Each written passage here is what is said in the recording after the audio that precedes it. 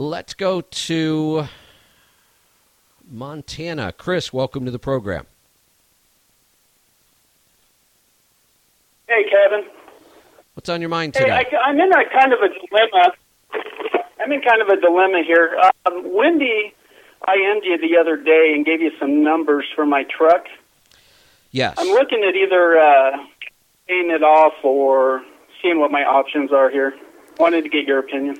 Got it. So let me get back to the numbers because I looked them up. I've just got to find them again. I want to make sure I'm using the right numbers.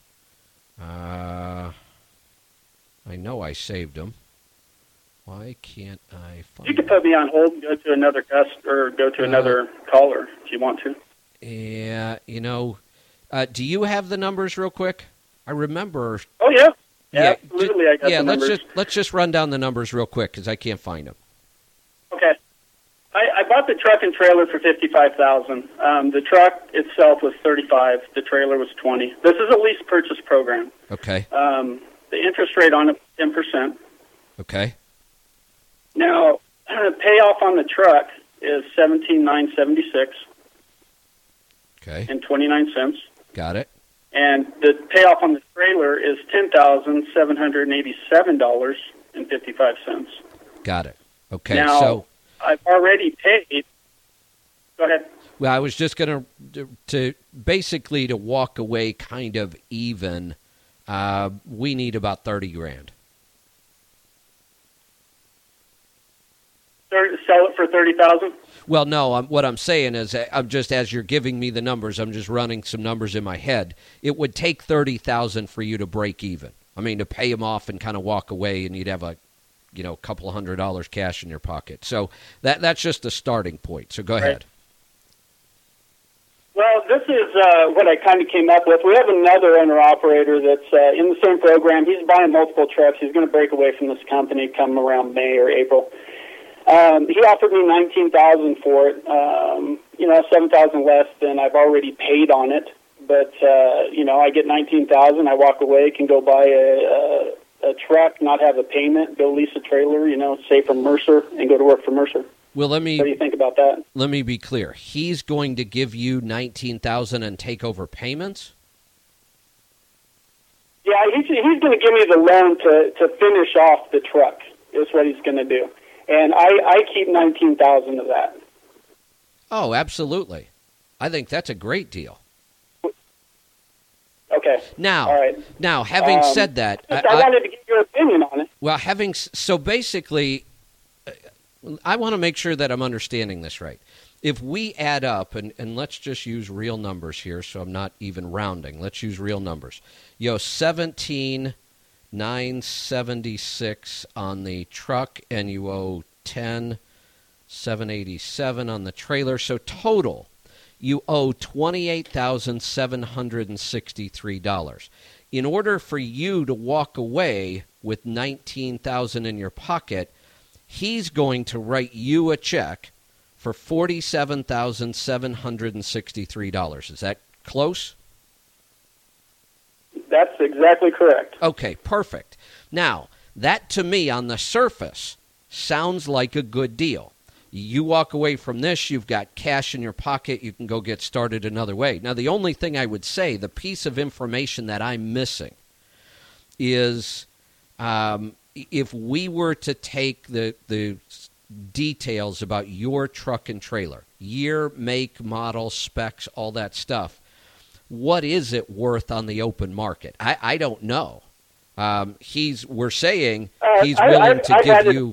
I've had it appraised, Kevin. Okay. I've had it appraised, and Kenworth appraised it at in between $34,000 and $38,000. On the truck? For the truck. For the truck, okay. And do we have an idea what the trailer's worth? Yeah, they were right at $19,000 on the trailer. Okay, so he's getting a bargain. I mean, you're selling it for slightly less than appraised. And I'm okay with that, too, because selling trucks on the open market as an individual is tough. Most people can't get financed, so I don't have to get exactly what it's appraised for. You're not that far under appraisal. So based on what I'm hearing, all these numbers make sense to me. I mean, this sounds like a good win-win for everybody. Okay, and since I've been doing the lease, we got our credit straightened out, and we got all the small things taken care of. So now I can take that 19 or however much else I add to it and go look for a good, decent truck. Exactly. And then that way it's a nice, clean deal. You buy the truck outright. You own it. You go do whatever you want with it. Now, these numbers make sense.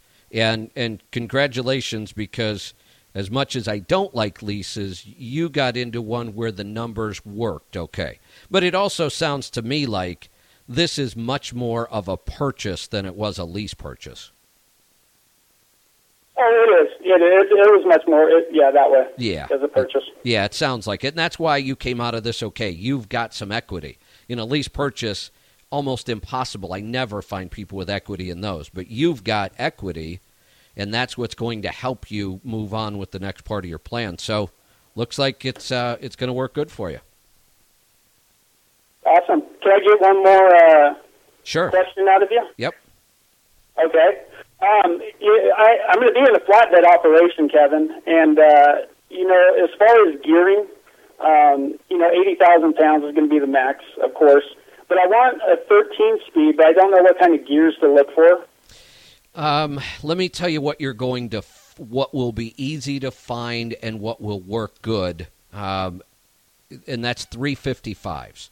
And the reason 355s will work good with the 13-speed is because you can run 55 to 62 or so in 12th, and then you can, anytime you need to go faster, say 62 to 70 even, you've got 13th. So it's very versatile. We can drive slow, we can drive fast. If it were a 10-speed, this would be a different matter. But the 13-speed helps. So 355s, very common. You should be able to find them all over. The only thing I would like better is I would have either 264s or 279s. Then we would run in 11th, have 12th as an overdrive, 13th as our, the cops are after us and we're running for our life gear.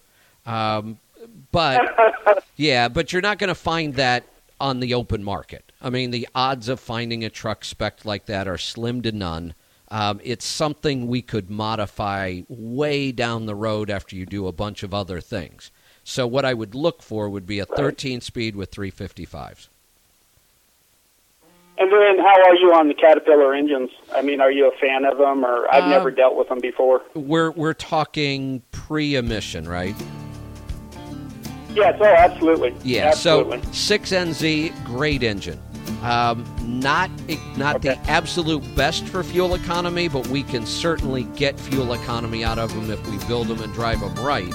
And they're very, very strong engines. So nothing I could say bad about them. I would prefer a Detroit just for overall cost, but a 6NZ would be my second choice. Stick around. We'll be right back here on the Road Dog Sirius XM 146. Kevin Rutherford.